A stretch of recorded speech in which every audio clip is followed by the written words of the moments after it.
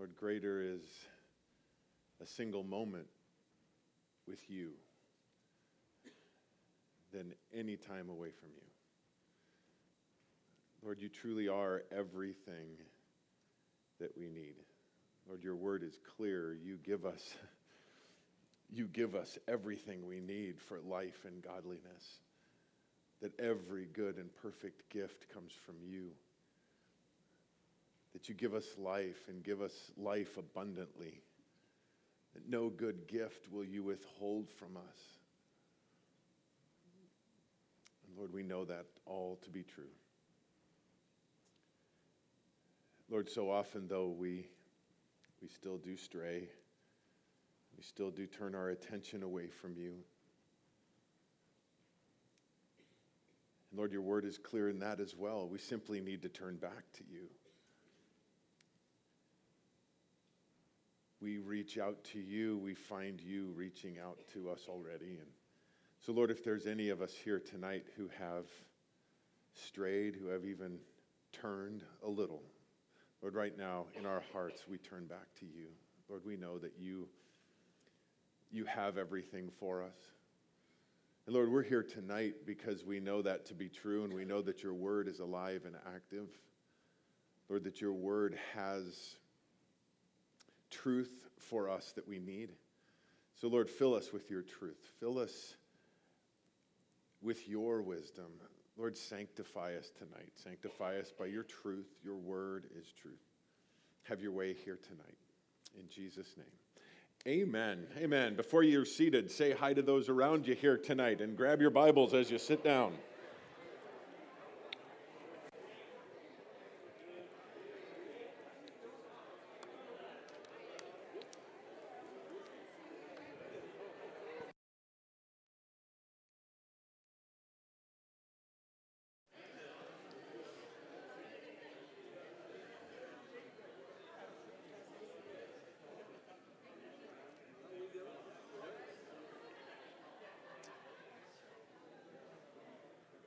All right. Well, have a seat. Take out your Bibles. If you didn't bring a Bible tonight, grab one from under a seat close by in front of you there. 1 Kings chapter 11 is where we'll start tonight. Guys, enjoying this cold front that came through? Is that great? It only got up to, 106 today. That's awesome. By the way, just a reminder, next week we will not be having our Wednesday night Bible study because of VBS, because you all are going to be helping out, serving in that. That's why you're so prompt in answering, I'm sure. We need help, guys. We still need, especially in the evening session. And if I could just make one last plea for that, if you have not signed up to help, if you have even a single evening available next week, if not a couple, the evening sessions are the ones that fill up primarily with kids that don't attend our church, and a lot of them don't attend any church. And it's a great way for us to reach out into our community, bless some kids. You don't need to be teachers. As a matter of fact, the positions that we need are assistants, just assistants to help those assistant leads to take them from station to station. And if you just be willing to do that, even if just a couple, 3 nights next week. But really, it'd be great if you could help out every night, but just whatever you can. If you could get a hold of the children's ministry, either see them tonight. Afterwards, you could stop down at the end of the hallway after we're done tonight, or go online or call the office, talk to the children's ministry. We still need, like I said, volunteers, especially for the evening sessions next week. All right, so 1 Kings chapter 11. We started in a few verses into chapter 11 last week. We'll back up and take a look at the whole chapter tonight. We're looking at the end of the life of King Solomon, son of King David. We saw a man who started out as king in Israel at a very young age, late teen probably. A man who realized that the calling upon him to be the king of this nation of God's chosen people was way above him, way over his pay grade, way over his head. And the Lord appeared to him and said, I will grant you anything that you wish. And we see in this young man an amazing heart at an early age to ask for wisdom. He could have asked for anything. He could have asked for riches. He could have asked for power. He could have asked for anything, but he asked for wisdom. And God said, because you've asked for that, I will grant you that. And in addition to that, I will grant you riches and safety and power and all of those things. And we've seen now as we've studied through Solomon's life, Solomon became the richest man that has ever lived. He became the most powerful man. There was peace all around. He didn't have to fight any wars. We're going to see that there were some skirmishes. We'll see some of those tonight, but didn't have to fight any wars. The wisest man that ever lived. But we're going to see that this story doesn't end as well as it began. As a matter of fact, we started to look at this last week. We see a man who, after spending all of these years, he ruled as king for 40 years. So he started, again, late teens, perhaps 20, probably did not see his 60th birthday. And because through this time, we're going to see that though he had all of this wisdom, it did not end as well as it began. So we see chapter 11, it begins now. King Solomon loved many foreign women, along with the daughter of Pharaoh, Moabite, Ammonite, Edomite, Sidonian, Hittite women, from the nations concerning which the Lord had said to the sons of Israel, you shall not associate with them, nor shall they associate with you, for they will surely turn your heart away after their gods. Solomon held fast to these in love. He had 700 wives, princesses, and 300 concubines, and his wives turned his heart away. For when Solomon was old, his wives turned his heart away after other gods, and his heart was not wholly devoted to the Lord his God, as the heart of David his father had been. We looked at this last time, but it bears repeating. God very explicitly said in Deuteronomy on a couple of occasions, as he was laying out the law to the children of Israel, when you get into the promised land, you are not, and he repeat, not to intermarry with the people that are there. And he gave the reason why. Do not marry their daughters. Do not take them as wife, because they will turn your heart away from me. He also said, when you ask for a king and you get a king, that king is not to multiply wives. He is not to multiply horses or chariots. He is not to go back to Egypt to get horses. Specifically, God lays this out, and we see Solomon later in his life, he goes against all of those things. Multiply wives, I'd say. 700. and the Holy Spirit prompts the author of 1 Kings to say princesses, all of them, I'm sure. And we look through this he goes against that, but then we saw at the end of chapter 10, he went to Egypt. He imported horses from Egypt. He had so many horses and chariots that he started brokering them, selling them to other nations, going against what God had said. And we looked, we talked about possible reasons for that last week. We don't know for sure, but a man that started out so well, seeking to please God with the request that he had. I want to know how to rule your people, God. These are the people you've placed me over, and I can't do this, and I want to please you, and I want to serve them, so give me the wisdom to do that. Started out so well. We saw that he then built a temple, a house for God, following after the heart of his father, who could not do that. God forbade David to build the temple. David got all of the supplies. Solomon built it. We saw the dedication of the temple then, and his prayer. A man, truly, his heart was in the right place, but it began to turn. Began to turn as he did not obey the words of God. We read through the book of Proverbs. How many of you read through the Proverbs on a regular basis? Quite a few of you. That's a good practice to get into. By the way, in case you don't know, there's 31 Proverbs, and most months have 31 days. And so you read through the proverb of the day, and it's a good habit to get into, and you read through those. And if you're in the habit of doing that, and you think who wrote them, it was Solomon, you wonder, dude, if you'd have just done what you said in most of these, we wouldn't have had all of these problems that you ran into. The problem is that it's not enough to know God's will. It's not enough to even speak God's will or to write God's will or to memorize God's will if you're not going to live it out, if you're not going to walk it out and walk out the truths. And it's not enough to just start the race well. We need to finish the race well. And we see here again Solomon in his great wisdom turning away from God's will, turning away from God's direct commands. Must have been thinking again, I'm smart enough to make this work. I'm smart enough to be able to go against what God explicitly said and still make it work, and even with the right intentions. The Bible says that we are not to be unequally yoked.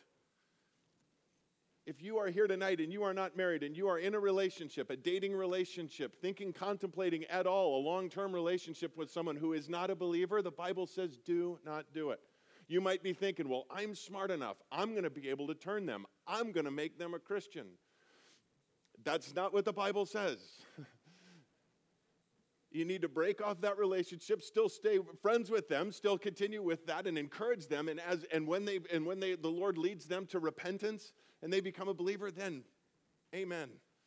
But I've heard so many times, I've come across it so many times, good friends of mine who have said, yeah, I know the Bible says, but. There's no buts when it follows. I know what the Word of God says. There's only ands that follow that. Unfortunately, Solomon didn't follow that. And it says, notice again in verse 3, his wives turned his heart away, just like God said. Notice the word surely in verse 2. They will surely turn your heart away. And they did. Solomon did not follow after the Lord wholly, devoting himself to the Lord as his father David had, as it tells us, and we're going to see that a couple more times. And that does not mean that he was sinless like David was, because David wasn't sinless. We looked at the life of David. Many times sinned, many times broke God's law, but he never went away from God and worshiped other gods. He always had a heart that was after God and God alone. Repented when he came under conviction, returned to the Lord, and we do not see that take place in our story here with Solomon. Verse 5, not only did his wives turn his heart away, look at it, where this leads. The first step is disobedience. The second step then in it is a slide to compromise, but look at how far it goes. For Solomon, verse 5, went after Ashtoreth, the goddess of the Sidonians, who was, the worship of Ashtoreth was completely immoral. It included both male and female temple prostitutes. It was a very sexually orientated religion. It was totally depraved. And Milcom, the detestable idol of the Ammonites. Solomon did what was evil in the sight of the Lord and did not follow the Lord fully as David his father had done. Again, repeating that statement. Verse 7, then Solomon built a high place for Chemosh, the detestable idol of Moab, on the mountain which is east of Jerusalem, and for Molech, the detestable idol of the sons of Ammon. These gods, these idols, involved sacrifice, human infant sacrifice. Now, we don't know if it went that far here, but it very possibly did. They would they would make these big bronze altars of Molech, and they would heat up his arms till they were incandescent hot, glowing hot, and place the live infant baby on the arms. That was part of the worship, and the drums would be beating so loud to drown out the sound of the baby screaming. That was involved in the worship of Molech. And it says that he built shrines and high places for them on the mountain which is east of Jerusalem. Do you know what mountain that is? The Mount of Olives. That is the mountain that is east of Jerusalem. East then, as they would be up on the temple where the sacrifices are taking place, Mount of Olives is right across the Kidron Valley, less than a mile away, right there. Other idol worship is going on. Thus he did, verse 8, for all his foreign wives who burned incense and sacrificed to their gods. All his foreign wives. We said he's got 700 of them. Don't know how many were foreign, but a lot of them. Remember back in chapter 8, I'll just read it to you. Solomon's benediction that he was saying to the people when he devoted the temple. Chapter 8, verse 61. Let your heart therefore be wholly devoted to the Lord our God, to walk in his statutes and to keep his commandments as at this day. We talked at that time, Solomon, when he prayed, lifted his arms towards heaven and eventually was kneeling before the altar again within eyeshot now of where these detestable places are built. Verse 9, now the Lord was angry with Solomon because his heart was turned away from the Lord, the God of Israel, who had appeared to him twice, God appearing to Solomon twice, and had commanded him concerning this thing that he should not go after other gods, but he did not observe what the Lord had commanded. So the Lord said to Solomon, now we don't know if he's speaking directly here or through a prophet, possibly the prophet Ahijah, who we'll meet in a few verses. Because you have done this, and you have not kept my covenant and my statutes, which I have commanded you, I will surely tear the kingdom from you and will give it to your servant. Nevertheless, I will not do it in your days for the sake of your father David, but I will tear it out of your hand, out of the hand of your son. However, I will not tear away all the kingdom, but I will give one tribe to your son for the sake of my servant David and for the sake of Jerusalem, which I have chosen. God's speaking to Solomon and saying, because of this, because you have not followed. Remember, when God appeared to Solomon and when he spoke to David, if you follow my ways, if you worship me and me alone, I will bless you. You and your sons will be on the throne and you will rule over Israel.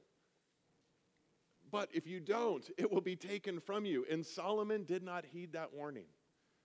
And we do not see any response from Solomon here.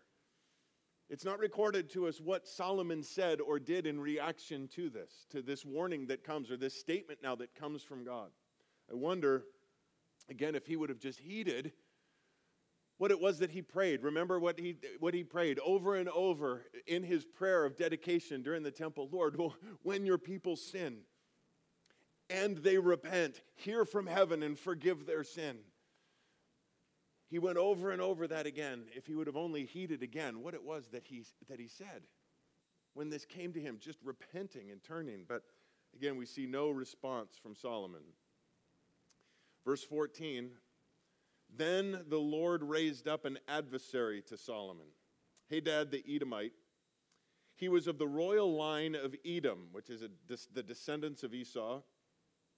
For it came about when David was in Edom, and Joab, the commander of the army, had gone up to bury the slain and had struck down every male in Edom. We saw that many chapters ago. For Joab and all Israel stayed there 6 months until they had cut off every male from Edom, trying to, again, wipe out this group. That Hadad, verse 17, had fled to Egypt, he and certain Edomites of his father's servants with him, while Hadad was a young boy. They arose from Midian and came to Paran, and they took men with them from Paran and came to Egypt, to Pharaoh, king of Egypt, who gave him a house and assigned him food and gave him land. So he flees, develops a friendship with Pharaoh at the time, and we talked of this as, possible reasons why David married foreign wives and Solomon does to make peace treaties with them. Solomon married a daughter of Pharaoh to have peace with Egypt. And again, turning their back on what God said. God says, trust me, I'll protect you. They said, okay, sounds great, but I'm going to have an insurance policy. I'm going to marry daughters of all of the kings around. That'll help too.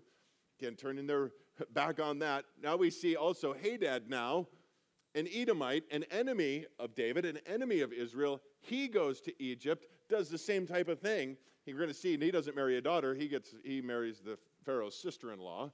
Found great favor before Pharaoh, so that he gave him in marriage to the sister of his own wife, the sister of Tahpenes, the queen. The sister of Tahpenes bore him Genubath, whom Tahpenes weaned in Pharaoh's house, and Genubath was in Pharaoh's house among the sons of Pharaoh. So Hadad has a son through Pharaoh's wife's sister, and this son is then raised in Pharaoh's courts, kind of like Moses, many, many years before.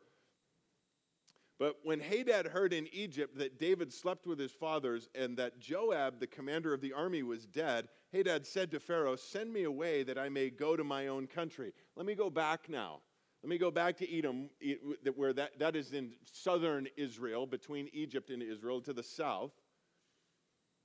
And Pharaoh said to him, "But what have you lacked with me, that behold, you are seeking to go to your own country?" And he answered, "Nothing. Nevertheless, you must surely let me go." God raised up another adversary to him, Solomon, Rezon, the son of Eliada, who had fled from his lord Hadadzer, king of Zobah.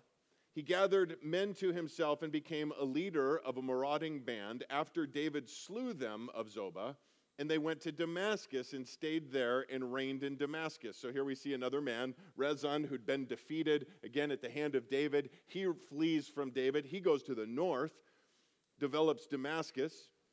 So he was an adversary to Israel all the days of Solomon, along with the evil that Hadad did, and he abhorred Israel and reigned over Aram. So here we see adversaries, problems from the north and from the south that God noticed, it tells us in verse 14, the Lord raised up the adversary. God, even though these men didn't worship God, they didn't follow God, they didn't seek God and say, "Hey, can we be useful to you?" God said, "I'm going to use you." And he uses tools. God has every tool available to him to use as he pleases. We see that, and we're going to see that used again and again as we continue through the life of the children of Israel, that God will use people that have nothing to do with him, don't even know anything of him, to bring them in and to bring punishment onto his people. And again, God is almighty. He is sovereign, and he uses these two, one from the north, one from the south. And now we're going to see an adversary that is raised up even from within the ranks. Verse 26, "Then Jeroboam, the son of Nebat, an Ephraimite of Zeradah, Solomon's servant, whose mother's name was Zerah, a widow, also rebelled against the king." Now the rebellion comes a little bit later, but it's outlined for us that the Lord again is moving in this regard. Now this was the reason why he rebelled against the king. Solomon built the Milo and closed up the breach of the city of his father David. Now, the man Jeroboam was a valiant warrior. He was a mighty man. He was strong in stature. That means, again, there's a lot of he's got a lot going on. He's a leader. He's a valiant man. He's brave. And when Solomon saw the young man was industrious, so he's also smart, he's clever, Solomon, being a wise man, appointed him over all the forced labor of the house of Joseph, which is Ephraim and Manasseh, the tribes of Ephraim and Manasseh in that territory. Now, Jeroboam, being an Ephraimite, all of these things coming into play, and it'll come into play in a big way in a moment, we're going to see. But here we see Solomon places him over all of these, and forced labor. We spoke of this, that they were not slaves to Solomon if you are an Israelite. All of the other foreigners were slaves, but there was required labor on all of them. Remember, to build the temple, to build his house, to produce everything that Solomon required to continue his big machine that was going. We've talked about his incredible empire. So all of this is going on, and Jeroboam was one that worked for Solomon to keep that going in the area of Ephraim and Manasseh. Came about at that time when Jeroboam went out of Jerusalem that the prophet Ahijah, the Shilonite, found him on the road. Now Ahijah had clothed himself with a new cloak, and both of them were alone in the field. When Ahijah took a hold of the new cloak which was on him, he tore it into 12 pieces. He said to Jeroboam, "Take for yourself 10 pieces, for thus says the Lord, the God of Israel, behold, I will tear the kingdom out of the hand of Solomon and give you 10 tribes. But he will have one tribe for the sake of my servant David and for the sake of Jerusalem, the city which I have chosen from all the tribes of Israel. Because they have forsaken me. He's going to outline it here, the reasons for. Because they have forsaken me and have worshipped Ashtoreth, the goddess of the Sidonians, Chemosh, the god of Moab, and Milcom, the god of the sons of Ammon, and they have not walked in my ways, doing what is right in my sight, and observing my statutes and my ordinances, as his father David did. Nevertheless, I will not take the whole kingdom out of his hand, but I will make him ruler all the days of his life for the sake of my servant David, whom I chose, who observed my commandments and my statutes. But I will take the kingdom from his son's hand and give it to you, even 10 tribes. But to his son I will give one tribe, that my servant David may have a lamp always before me in Jerusalem, the city where I have chosen for myself to put my name. Now listen as he continues, again, the Lord speaking through the prophet to Jeroboam. He says, I will take you, and you shall reign over whatever you desire, and you shall be king over Israel. Then it will be that if you listen to all that I command you, and walk in my ways, and do what is right in my sight by observing my statutes and my commandments, as my servant David did, then I will be with you, and build you an enduring house as I built for David, and I will give Israel to you. The Lord speaking through the prophet again to Jeroboam, saying, this was what was given to Solomon, and he blew it. He turned his back on me. He did not follow my commandments and my statutes. But if you will, I'm giving you 10. Here's what they did. Don't do that. Here, follow me, my commandments, do what I say, follow me and me alone, then it will be all yours. These 10 tribes, you will have, just what I promised David, it will be yours. Thus I will afflict the descendants of David for this, but not always. Solomon sought, therefore, to put Jeroboam to death. Somehow, this information got back to Solomon. Jeroboam, it tells us that Jeroboam and Ahijah were alone when this took place. So, again, either Jeroboam started talking and word got back to Solomon, or, as I mentioned earlier, it possibly was Ahijah, the prophet that spoke to Solomon to give him that word, and perhaps that information then was given through Ahijah to Solomon as well. We don't know. But notice again, Solomon, instead of repenting, he tries to put Jeroboam to death. But Jeroboam arose and fled to Egypt, to Shishak, king of Egypt, and he was in Egypt until the death of Solomon. Verse 41, now the rest of the acts of Solomon and whatever he did and his wisdom, are they not written in the book of the acts of Solomon? Thus the time that Solomon reigned in Jerusalem over all Israel was 40 years. And Solomon slept with his fathers and was buried in the city of his father David, and his son Rehoboam reigned in his place. It tells us that it says that the book of the Acts of Solomon, annals that were recording much more of Solomon's life and all that he did that we don't have record of. That the Lord did not preserve that for us, that record. What he did preserve for us is his word. And so we don't know how it specifically ended for Solomon. We have to go back a few chapters before we get the last words that Solomon, it's recorded for us in 1 Kings that he wrote. No doubt, however, we do have more words that were written later on recorded for us. As a matter of fact, Ecclesiastes is a book written by Solomon. And it's good for all of us to read through that. It's in its entirety. It's in the Word of God. But especially as we're studying through this, I'd recommend you do that this week. And it speaks of Solomon and all of the things that he chased after and all of the things that, again, he did that, he in his great wisdom, well, I'm going to chase after this, and I'm going to see where this road leads, and I'm just going to, you read through Ecclesiastes, you realize because Solomon didn't have any wars, and he really didn't have to work for anything, and all of this other stuff, Solomon had way too much time on his hands. because he went after and chased after everything. But it says this at the end. Chapter 12, verse 13 and 14, it says, the conclusion, when all has been heard, is this: fear God and keep his commandments, because this applies to every person.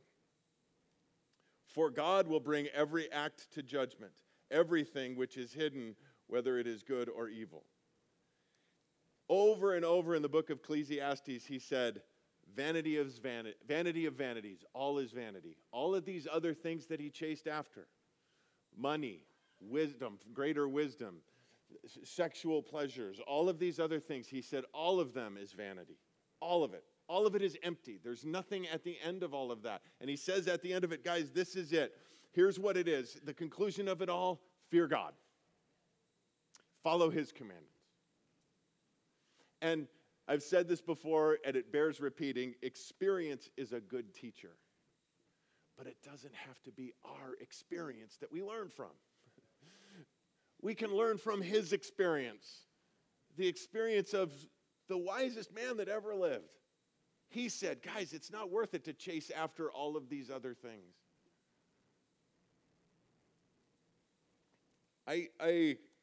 If you were here this weekend, I gave you a math equation. Anybody here remember what that was this weekend? Yeah, God plus me equals victory. God plus me is a majority, right? Well, there's another math equation that's in the Bible, and it tells us, and it's important because, there's a lot of grief against prosperity teaching. The Bible teaches prosperity teaching. It tells us there's an equation. It tells us in 1 Timothy 6:6, what does it say?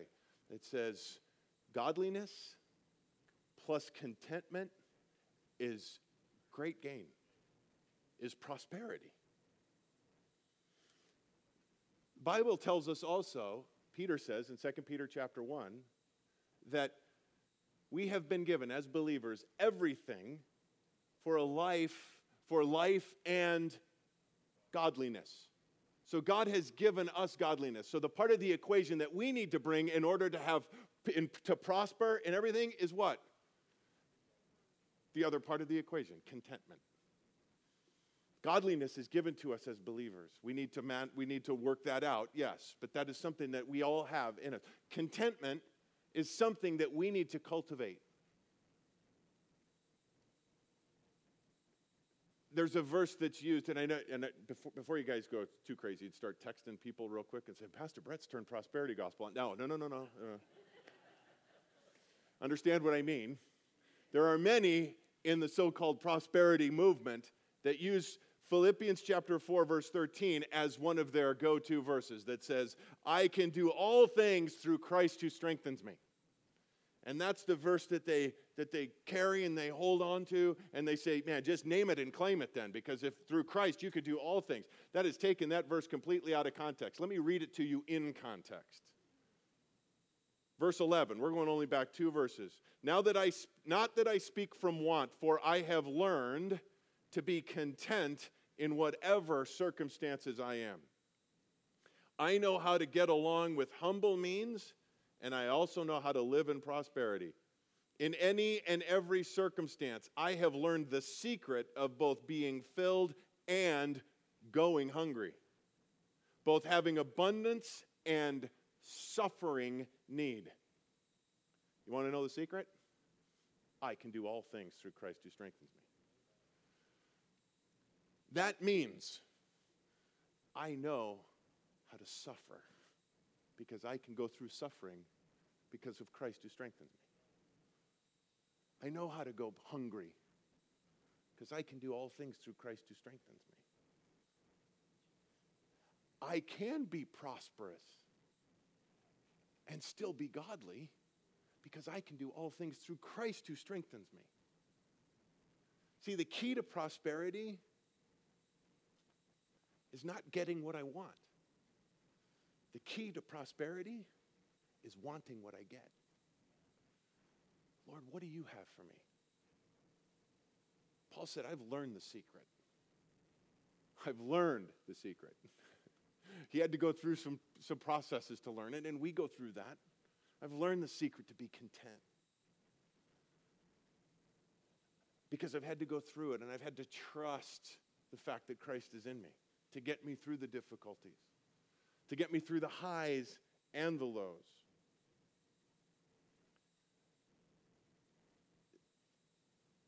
If Solomon would have only learned contentment, I think that's the biggest thing that I see in the life of Solomon. If he would have only learned contentment, to be content with what God had given him, far more than any of us will ever experience, even physically or whatever. But he was never satisfied. He was never content with that.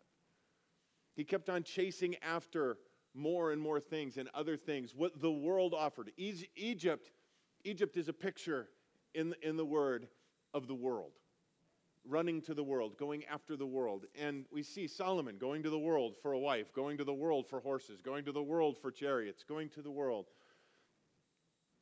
The Lord, speaking through the prophet Isaiah, says, everyone who thirsts, come to the waters. You who have no money, come, buy and eat. Come buy wine and milk without money, without cost.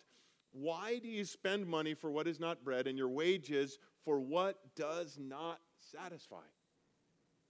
Listen carefully to me and eat what is good and delight yourself in abundance. It's God's invitation to everyone. Everyone. But the question again comes, why do you go after the things that can't satisfy? God created every one of us.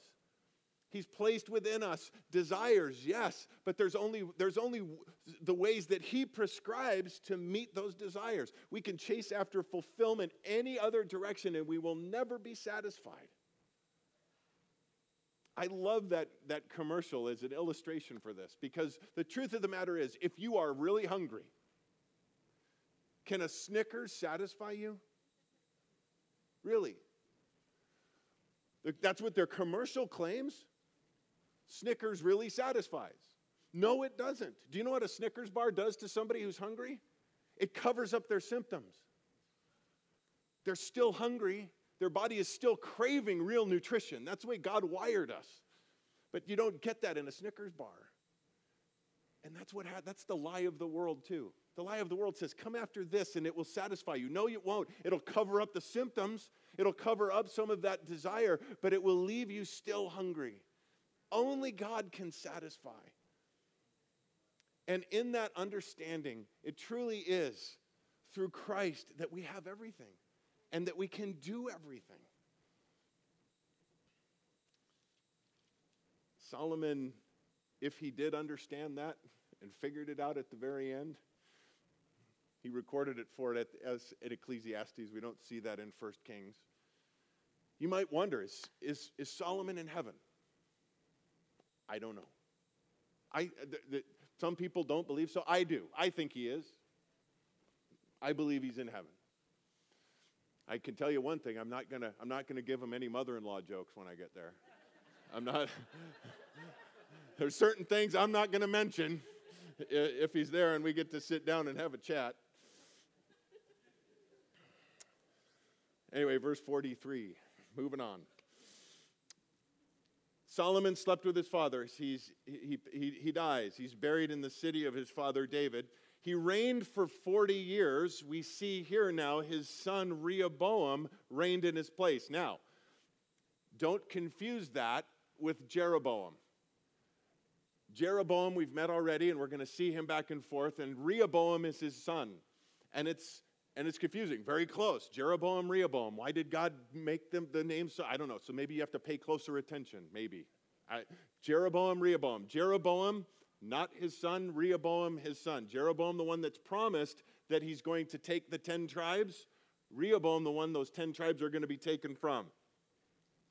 So, chapter 12, verse 1. Then Rehoboam went to Shechem, for all Israel had come to Shechem to make him king. Even though he's naturally the successor to follow Solomon, they still had to be the process to go through. We'll find out later that Rehoboam is 41 years old. I don't want to make a big deal about that, but I found that interesting when I saw that today. I didn't know that before. It didn't register with me before I was reading through it, but saying through 41 years old. What does that mean? He was a year old when Solomon became king. He was a year old when Solomon was 18, 19 years old. We found out after Solomon became king that he married that queen and the daughter of the Pharaoh in Egypt. So Solomon already had at least one wife before that happened and had a son, Rehoboam, through that relationship. Now, when Jeroboam, the son of Nebat, heard of it, he was living in Egypt, remember, because he had fled from the presence of King Solomon. Then they sent and called him, they meaning those tribes up north. Word had probably already started to spread around before again, and it got to Solomon that this was going to take place, and Jeroboam was going to be representing them. Jeroboam and all the assembly of Israel came and spoke to Rehoboam, saying, "Your father made our yoke hard. Now therefore lighten the hard service, your father and his heavy yoke which he put on us, and we will serve you." They come with this deal. Your father Solomon made a heavy workload on us. We've had to work and slave to provide all of the gold and all of the everything and all of the animals and everything that he needed. Lighten up that load on us. If you do that, we will serve you. Then he, Rehoboam, said, "Depart for 3 days and return to me." So the people departed. King Rehoboam consulted with the elders who had served his father Solomon while he was still alive, saying, "How do you counsel me to answer this people?" Then they spoke to him, saying, "If you will be a servant to this people today, and will serve them and grant them their petition, and speaking good words to them, then they will be your servants forever." The first thing that Rehoboam does, you think, man, this guy's got it. He's going to go to his father's council, the men that had been counsel with Solomon, and ask their advice. The ones who had been closest to him, the ones who had been hearing from him, and get their advice. And their advice is really good advice. You want people to follow you. You want to be a leader. Be their servant. Why is that great advice? Because that's what Jesus said. The greatest among you will be your servant. Whoever exalts himself will be humbled, but he who humbles himself will be exalted. That's what Jesus said. The greatest among you will be a servant. Notice, though, it says, he forsook their counsel. Now, if Solomon had truly sought these men's counsel and they gave him similar counsel, what can we say about Solomon? He also forsook that counsel at some point, started going off the rails. But we see here his son Rehoboam forsook the counsel of the elders, which they had given him, and consulted with young men who grew up with him and served him. So growing up, again, he started out a little 1-year-old boy at the beginning of the reign. So this entire reign of Solomon, by the time this Rehoboam was an early teenager and had other friends that he's hanging around with, they weren't playing with steel Tonka trucks. They were playing with solid gold Tonka trucks. They were spoiled, this group of kids. They had everything growing up this entire time. And Rehoboam surrounding himself with these kids. They're growing up. They've never had a want of anything. So he grabs them and says, "Hey guys, what do you think? What counsel do you give me to answer this people who have spoken to me, saying, 'Lighten the yoke with which our father has put on us'?" The young men who grew up with him said this: "Thus you shall say to this people who spoke to you, saying, 'Your father made our yoke heavy, now make it lighter for us.' But you shall speak to them, 'My little finger is thicker than my father's loins.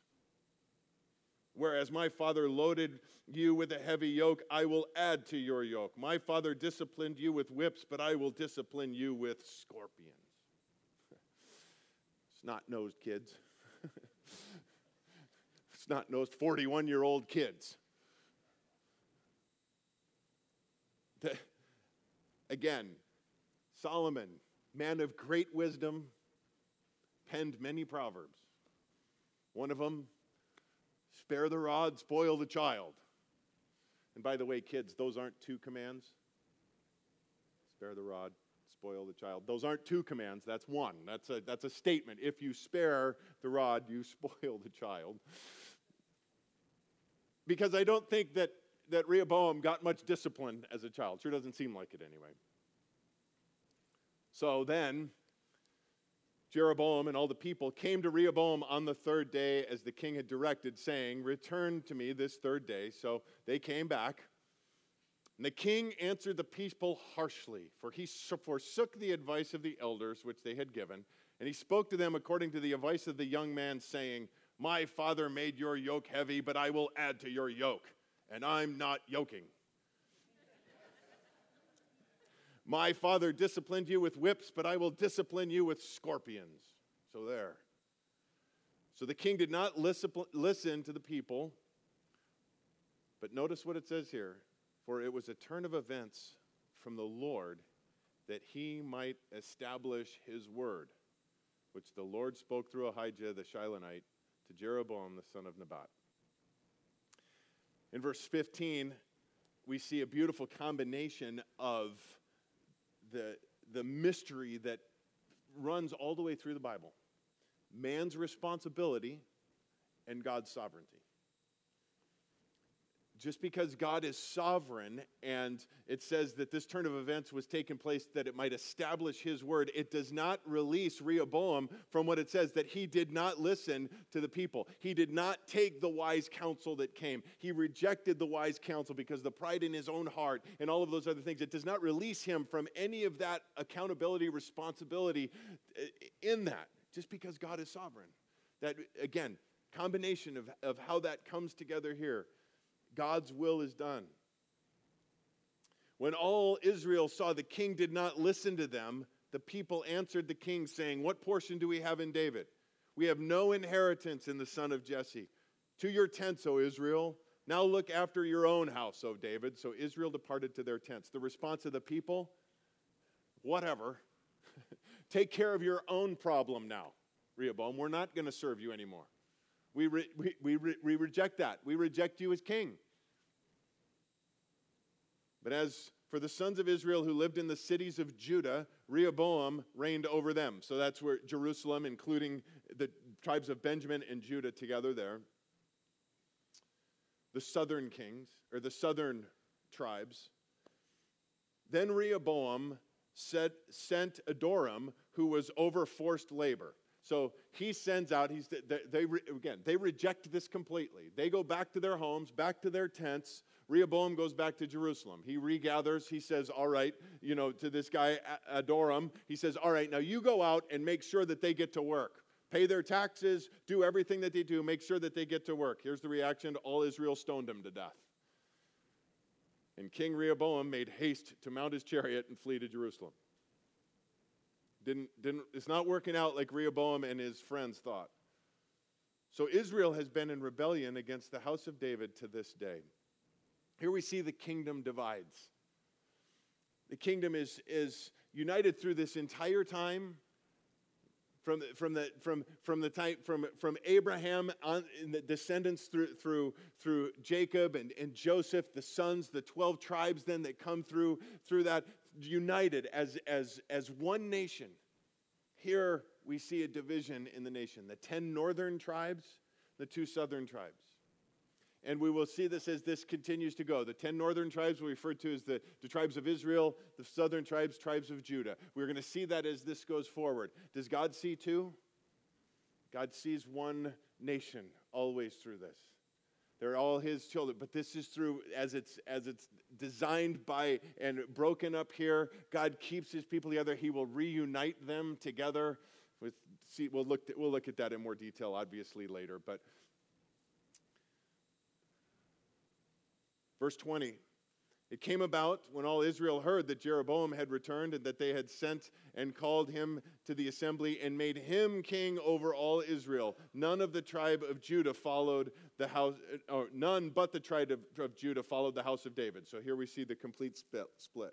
Now when Rehoboam had come to Jerusalem, he assembled all the house of Judah and the tribe of Benjamin. 180,000 chosen men were warriors to fight against the house of Israel, to restore the kingdom to Rehoboam and the son of Solomon. So Rehoboam's going to gather 180,000 men. He's going to go to war. He's going to go fight Jeroboam, take back the 10 northern tribes. But, verse 22, the word of God came to Shemaiah, the man of God, saying, "Speak to Rehoboam, the son of Solomon, king of Judah, and to all the house of Judah and Benjamin, and to the rest of the people, saying, "Thus says the Lord, you must not go up and fight against your relatives, the sons of Israel. Return every man to his house, for this thing has come from me."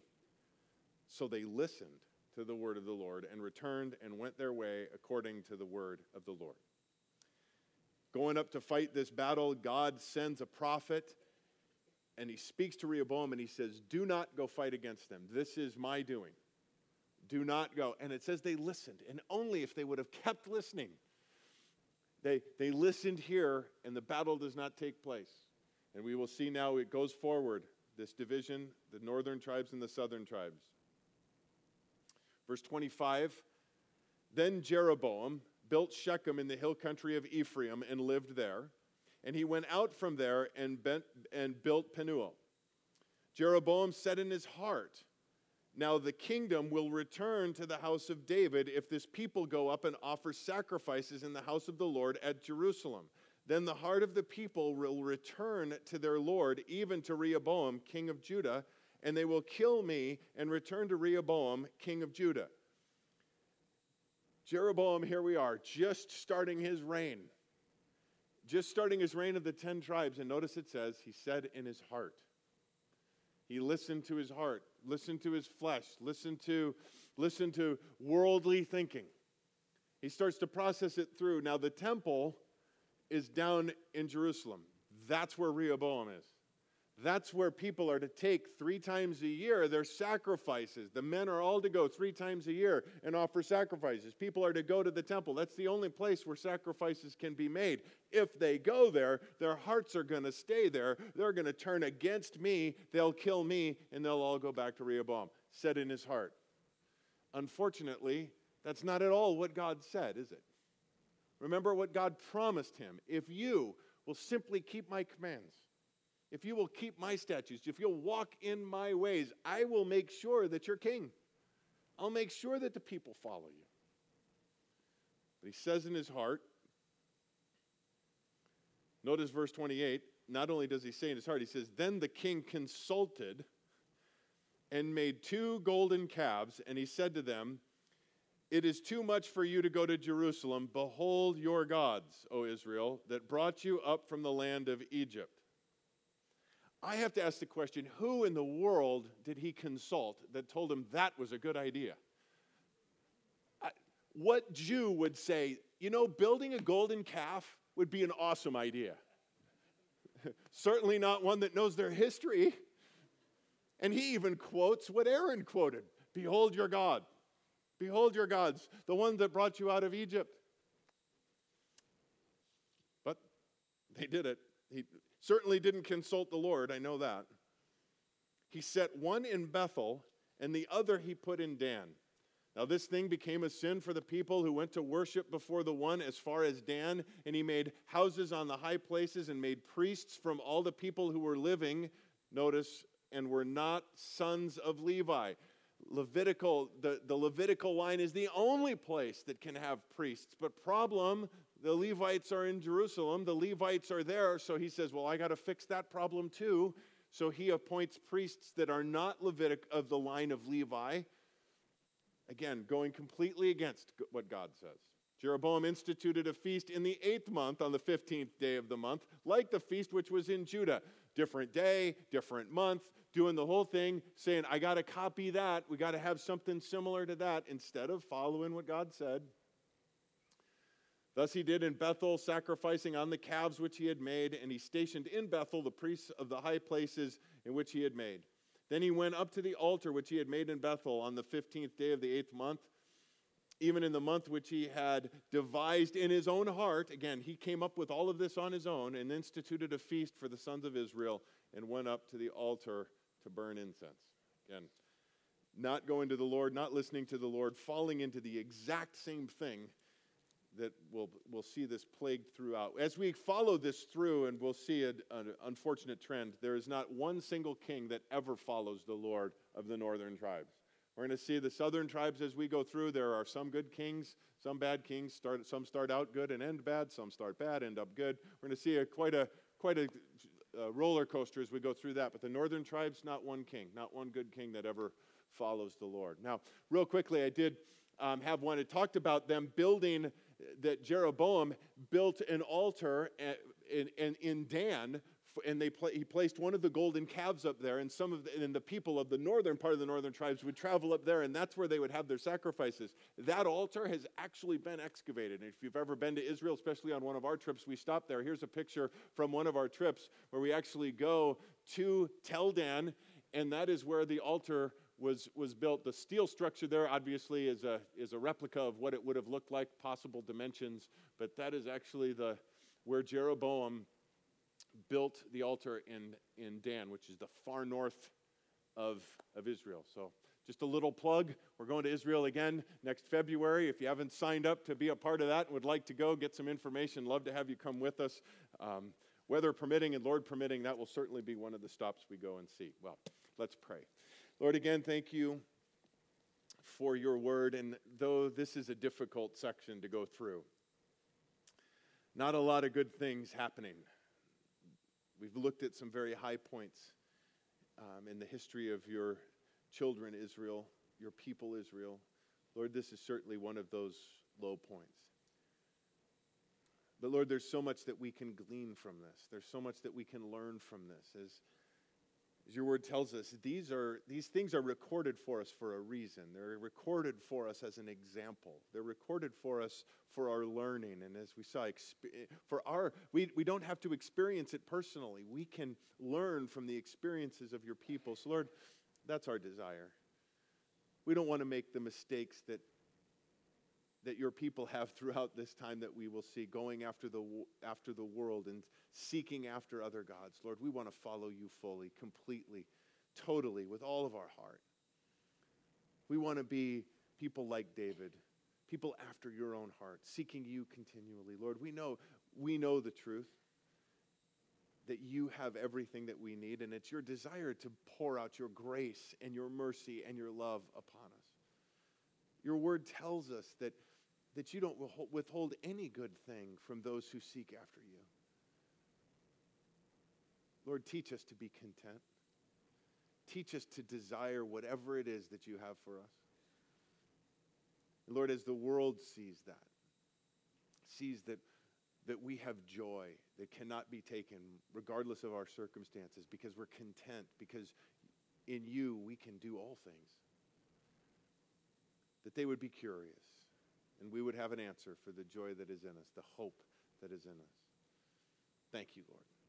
Bless the rest of our week now as we walk in your power, in your mercy and grace. In Jesus' name, amen. God bless you guys. Have a good rest of the week. Stay cool.